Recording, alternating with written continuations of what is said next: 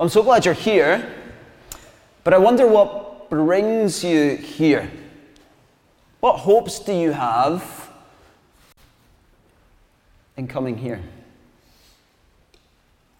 What is it about Jesus and his church that makes you turn up on a Sunday morning? Why aren't you out paddleboarding or something on a loch somewhere today? Jesus just fed 5,000 people, in fact more like 20,000 people. The crowds are going wild. I mean, they are so excited about all the miracles that Jesus is doing and the signs that makes them think, oh, this could be someone really significant. This could be the one who's come to rescue us from this Roman oppression. This is the one who's come to bring political freedom and liberation. This could be the one. This kind of Moses-like figure, a kind of king of some sorts. Now, if you're really sharp, you'll think, hang on, Moses wasn't a king. Hold on. That wasn't until later. Not until Saul, and then David and Solomon. So why are you saying that they thought he was a king? Why? And why in verse 15 does it say that they wanted to force him to be king? And we have all this imagery from Moses' life just leading up to it. What's that about? Well, Deuteronomy 18:15 through 19 says, I will raise up for them a prophet like you from among their fellow Israelites, and I will put my words in his mouth. He will tell them everything I command him. I myself will call to account anyone who does not listen to my words that the prophet speaks in my name. These verses were seen as messianic verses by some, and then when they saw Jesus providing bread like manna, and they saw Jesus providing fish like quail in this wilderness place, they start to think, maybe these verses are messianic. This is the Messiah to come, but not the Messiah that we would interpret it as, but as a king who is like Moses, not a king who is God, but a king who is like Moses, who would lead them to liberation from the Romans, like Moses led them to freedom from slavery to the Egyptians. They see this manna and quail giving prophet king and think, this is a new and promised one, like Moses in Exodus 33, who was described as king in Exodus 33 over Jeshurun, which means the upright ones. Here's the new Moses, the anointed one, come, not to save us from Egypt this time, but from the powers of Rome. So Craig Keener, a biblical scholar, sums up the crowd and what they want from Jesus like this. The crowds want an earthly deliverer like Moses to supply food and bring political freedom. Jesus seeks to turn their attention from the physical food they seek to the spiritual food he is. Didn't Dennis describe that so well last week? Thus, he is not merely like Moses, the mediator of God's gift. Rather, he himself is God's gift. These crowds could have done with reading Isaiah 55. They're hungry, they're thirsty, they want more, but they've missed the point. It says in Isaiah chapter 55, come, all who are thirsty, come to the waters, and you who have no money, come, buy and eat. Why spend money on what is not bread, and your labor on what does not satisfy? Then it goes on. And this is the key.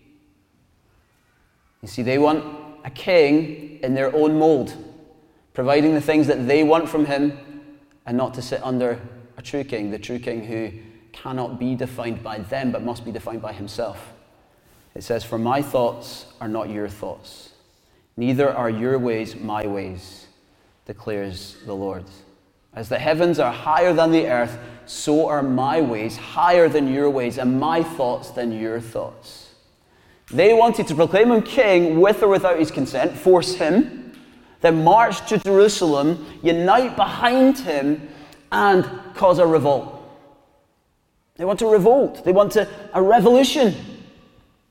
But Jesus doesn't bow to their demands. Instead, he disappears to a mountain. he's fed this 5,000. The crowd is swelling.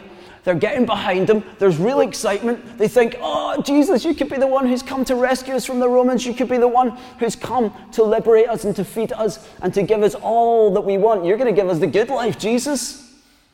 What does Jesus do? He retreats from them. He doesn't do as they ask. The crowd wanted a material savior and not a spiritual one. A provider of material abundance and not spiritual abundance. A victory by force and not surrender. A king of the good life and not the inner life. They want to do it by force. Jesus came to do it by giving himself away. Jesus' kingdom was not of this world. As we will see him say next week in verses 32 and 33, it is not Moses who has given you the bread from heaven, but it is my Father who gives you the true bread from heaven. For the bread of God is the bread that comes down from heaven and gives life to the world. So what's the error? What are they doing wrong here? What's the problem? Well, it's a heart problem. Jesus perceives it in verse 15. The people were desperate to be released from this oppressive regime, and with its puppet government and its very limited rights and its extremely high taxes and its foreign troops in their land, and that seems fair, doesn't it? Wouldn't we support people who, under that kind of oppression, wanted freedom? That's not the error. The problem is that they want him to serve their world-defining success and not his kingdom-defining glory. God does not exist to serve our wants, and that's good news. Because his ways are higher than our ways. His thoughts are higher than our thoughts. We are made to feast on God, on the bread of life, on all his mercy, his love, his incomparable glory, and yet we fight over crusts and scraps in the world's bin. Our need is not for bread alone. It's not for the overthrowing of Roman rule alone, the continual growth of the economy alone, salvation from addiction alone, the mastering of self-discipline alone, but Christ alone. All these things, none of them are bad. Good desires, good pursuits, but without Christ, without the true Christ, without the one who has an agenda that is not our own, but who can be trusted because he is higher than our ways, without him, we miss it. Satisfaction and joy, pursuing life as it's supposed to be pursued, can only come under the King of Kings through his kingdom way and not by the way of the world. We cannot miss this error. It's hugely important to catch. These people are chasing Jesus and they're getting it wrong. That should be a warning to us. Could we be chasing Jesus for our own agenda and not the agenda of heaven? Because if we do, we may well be missing the point. Instead of surrendering to his ways, they're trying to force and form him into the form and shape of their own way, their own ideas for their lives, their definition of what he should say, do, and be for them. Is your prayer life filled with joy in Christ? Or is it mostly about just twisting God's arm to change your personal circumstance? If it doesn't begin with delight in God, you might well be missing it. If it begins with, Lord, I just need this and then I'll be happy, and if you could just give me that and I'll be satisfied, that's all you need to do for me. You might be seeking Jesus, but it isn't the true Jesus necessarily. Maybe your prayers are like this: Father, protect me, my family, and my labradoodle from the world and all the horrible people out there. And Lord, would you bless us with what we need? Would the economy continue to grow, keep my company going, and give me blessing of another promotion? Enough pay that maybe I can take the kids to Disney World. God, help wee Jamesy boy get great higher exam results this year so he can go to university in his new turtleneck that we've bought him. And meet a nice Christian girl in the CU. Preferably from Northern Ireland or the Western Isles. Solid. And please, Lord, by your grace, would Rangers finally win some silverware again next season? I pray all of this in your name, Jesus. Amen. If your prayers are like that, then be warned. You may well not be following the true Jesus. In Luke and Mark's account, they tell us that Jesus compelled the disciples to get into the boat.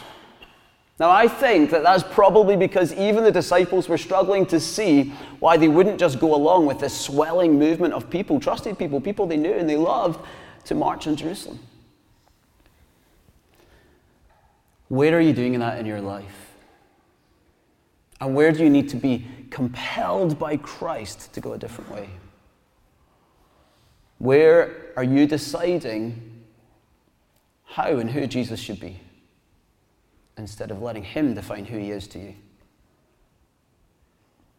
As Jesus escapes up the mountain, Mark's account tells us that he went to pray as he sent the disciples on to cross the lake by boat.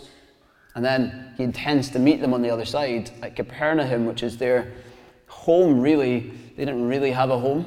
But if you were to say that there was one place that Jesus and his disciples spent most time and felt most at home, it would be Capernaum. Meet me at home.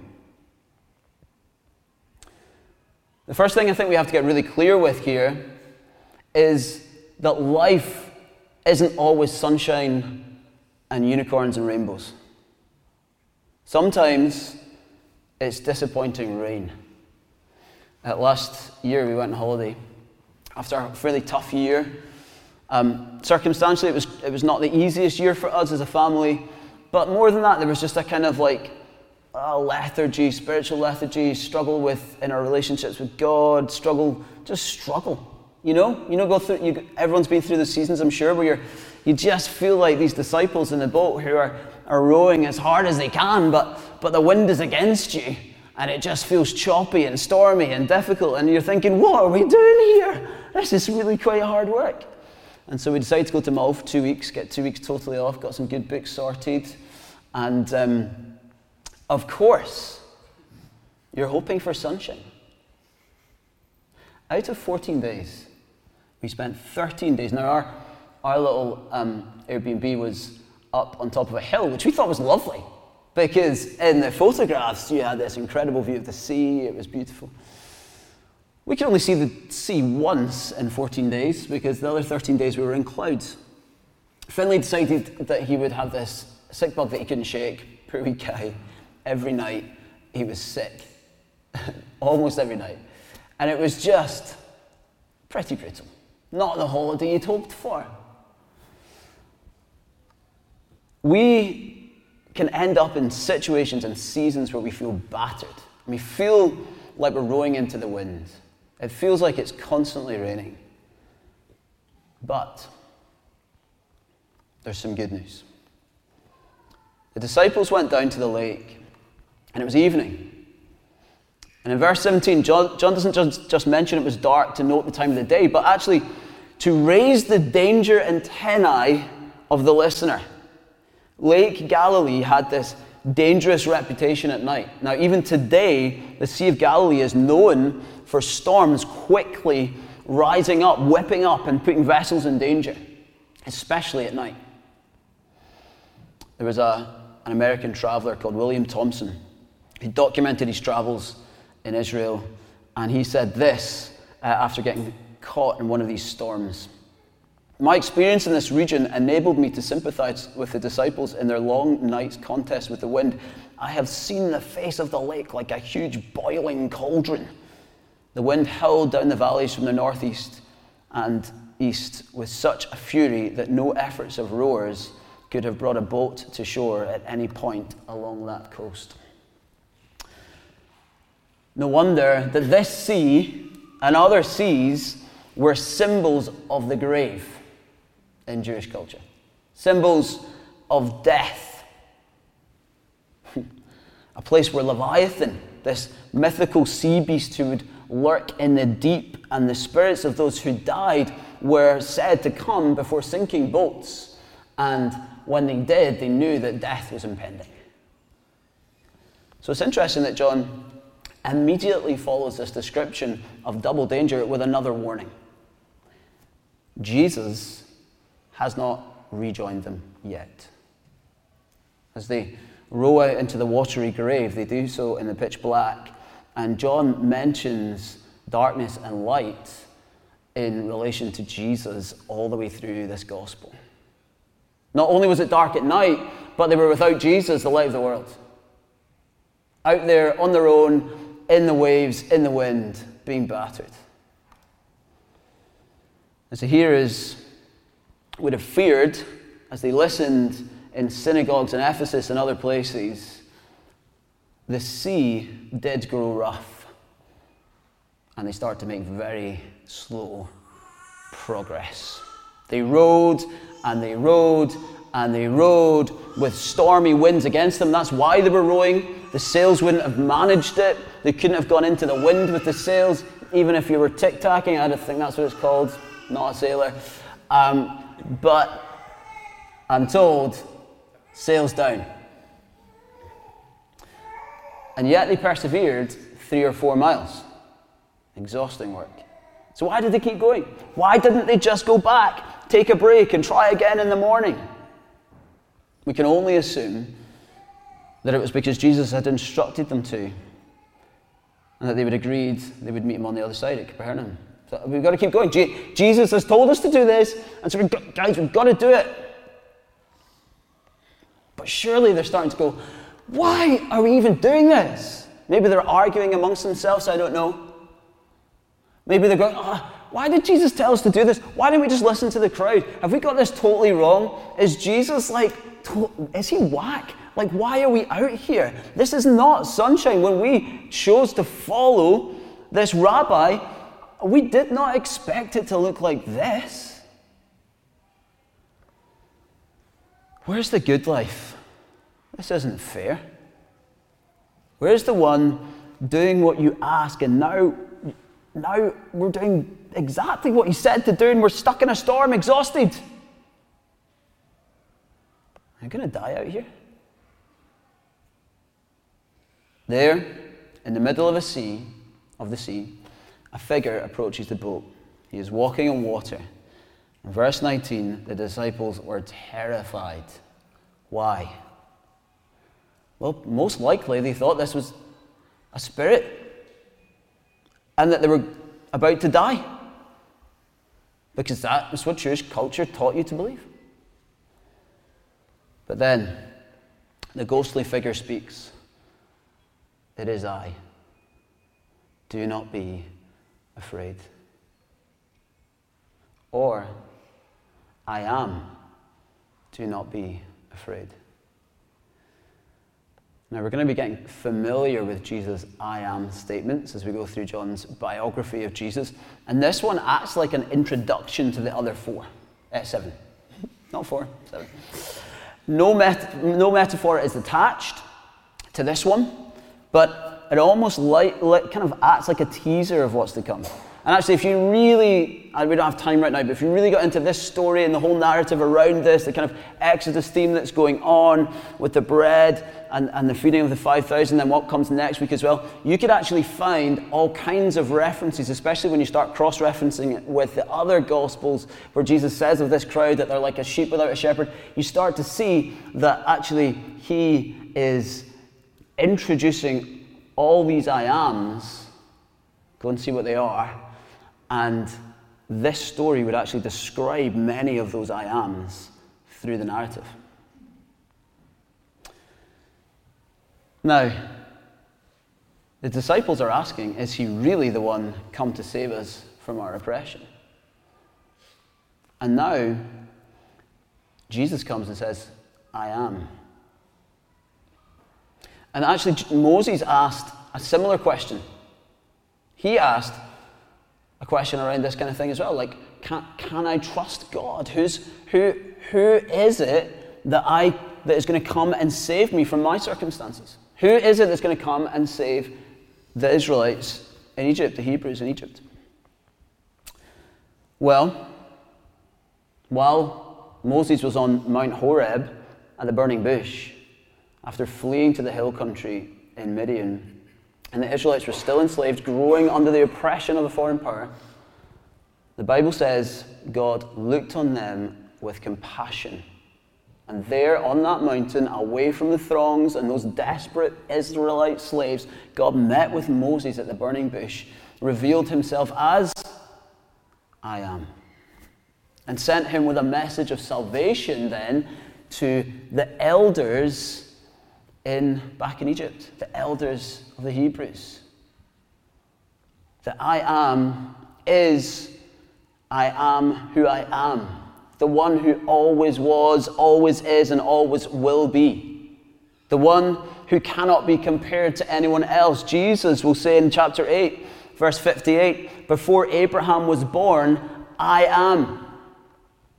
So what's Jesus now coming and saying to the disciples? After this crowd has been begging with Jesus and trying to force him to be this Moses-like leader who's going to basically save them from the Romans, a bit like what he did with the Egyptians. They might be asking, is he going to come and is he going to bring all kinds of power like we saw God do through Moses? Is he going to bring plagues? Is he going to divide the sea? What's going to happen? And right here, Jesus comes not as a revelation to say that he is like the mediator Moses, but that he is I am himself.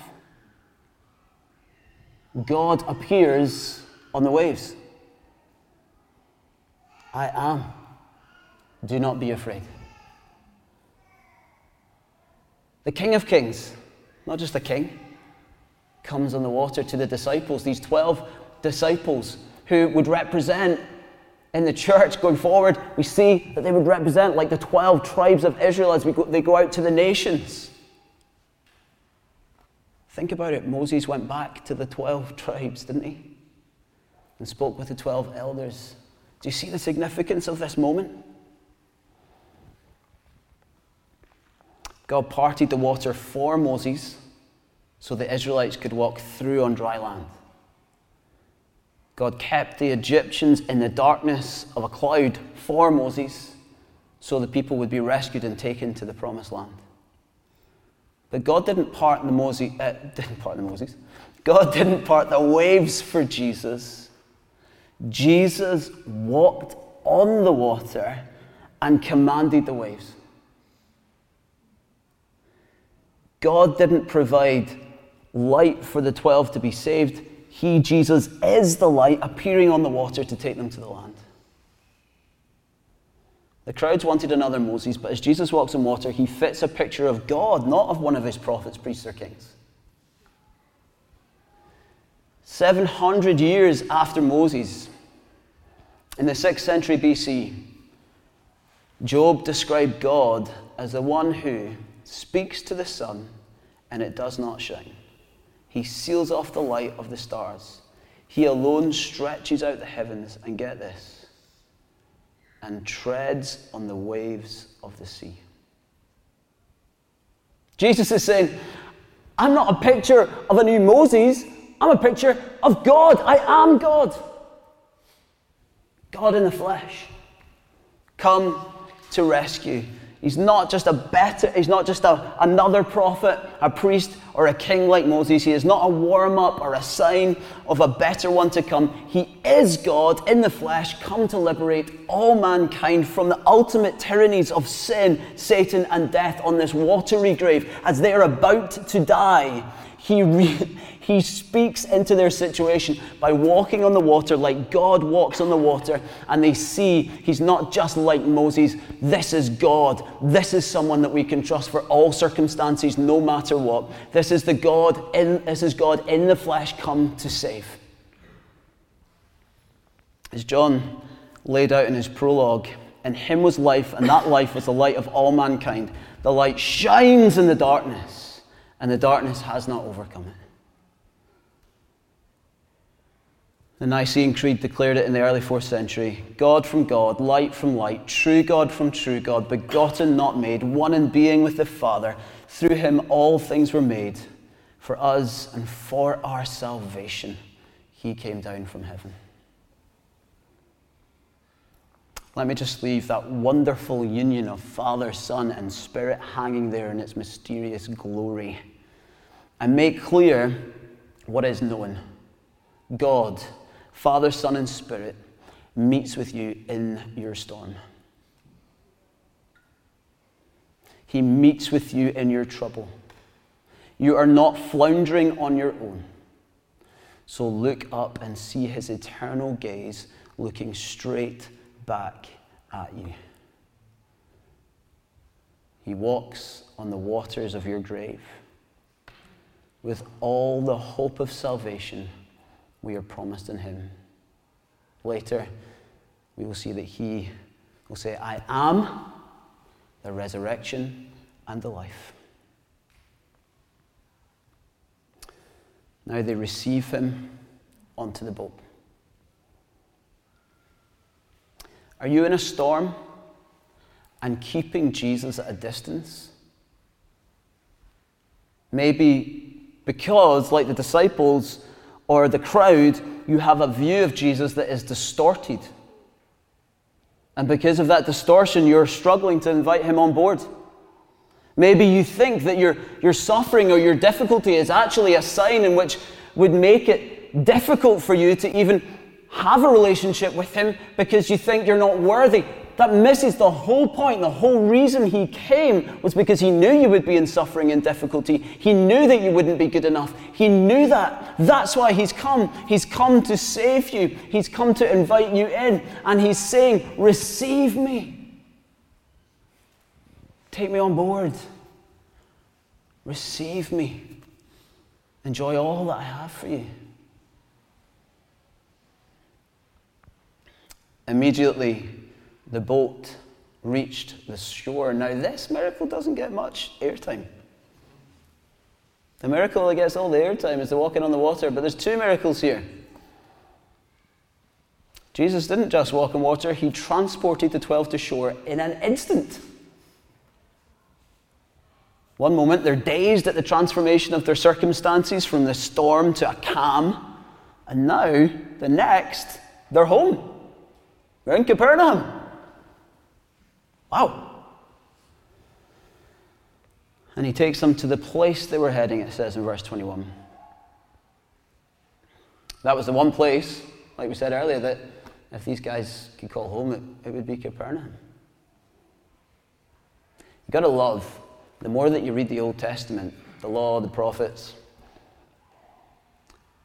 the more you see Jesus. If you have a Bible, would you turn with me to Psalm 107?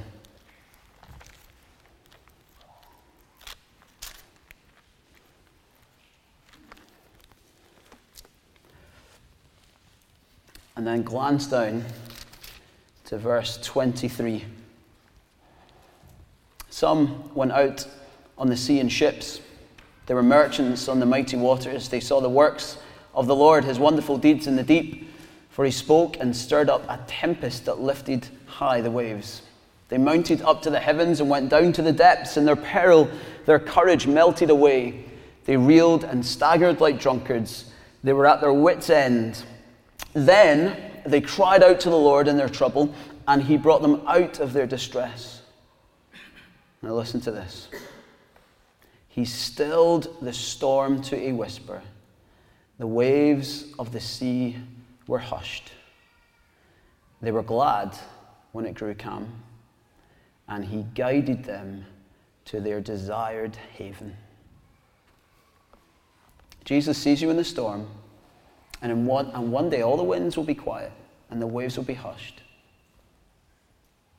Leviathan, this creature who symbolized Satan and death in the oceans, does not have the last word. The violent sea Satan loves to stir up to a tempest and is symbolic of the grave do not have the last word. Jesus does. One day, whether it's now in this life or the moment you are taken home, He will say to you, I am, don't be afraid. And to the storm he will say, be quiet.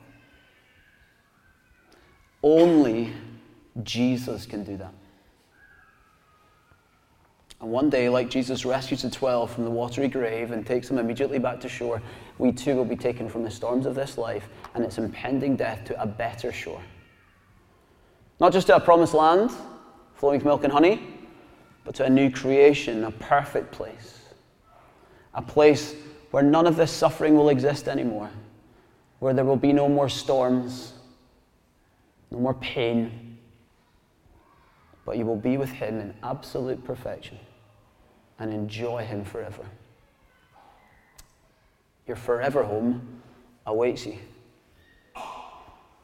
And from the grave, he will take you there. If you put your trust in the true Jesus. Do not design Jesus into your own wants,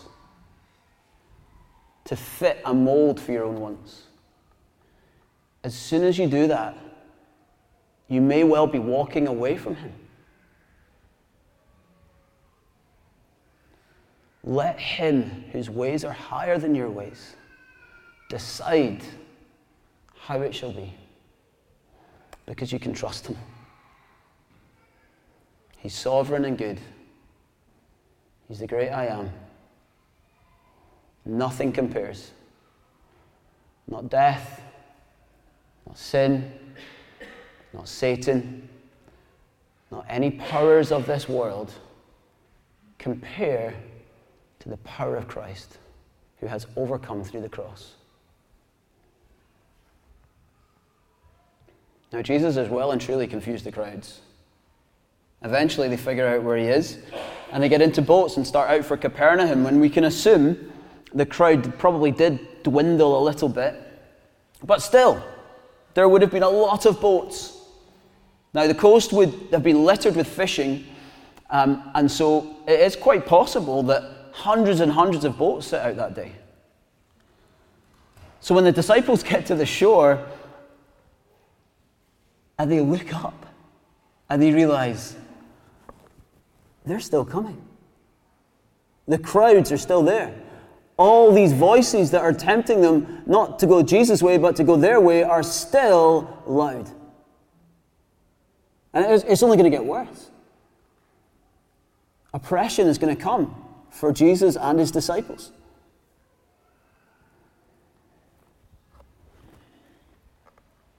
Imagine looking up. Okay, here we go. But this time Jesus is with them. It's not dark, it's light. There's a dawn that has come.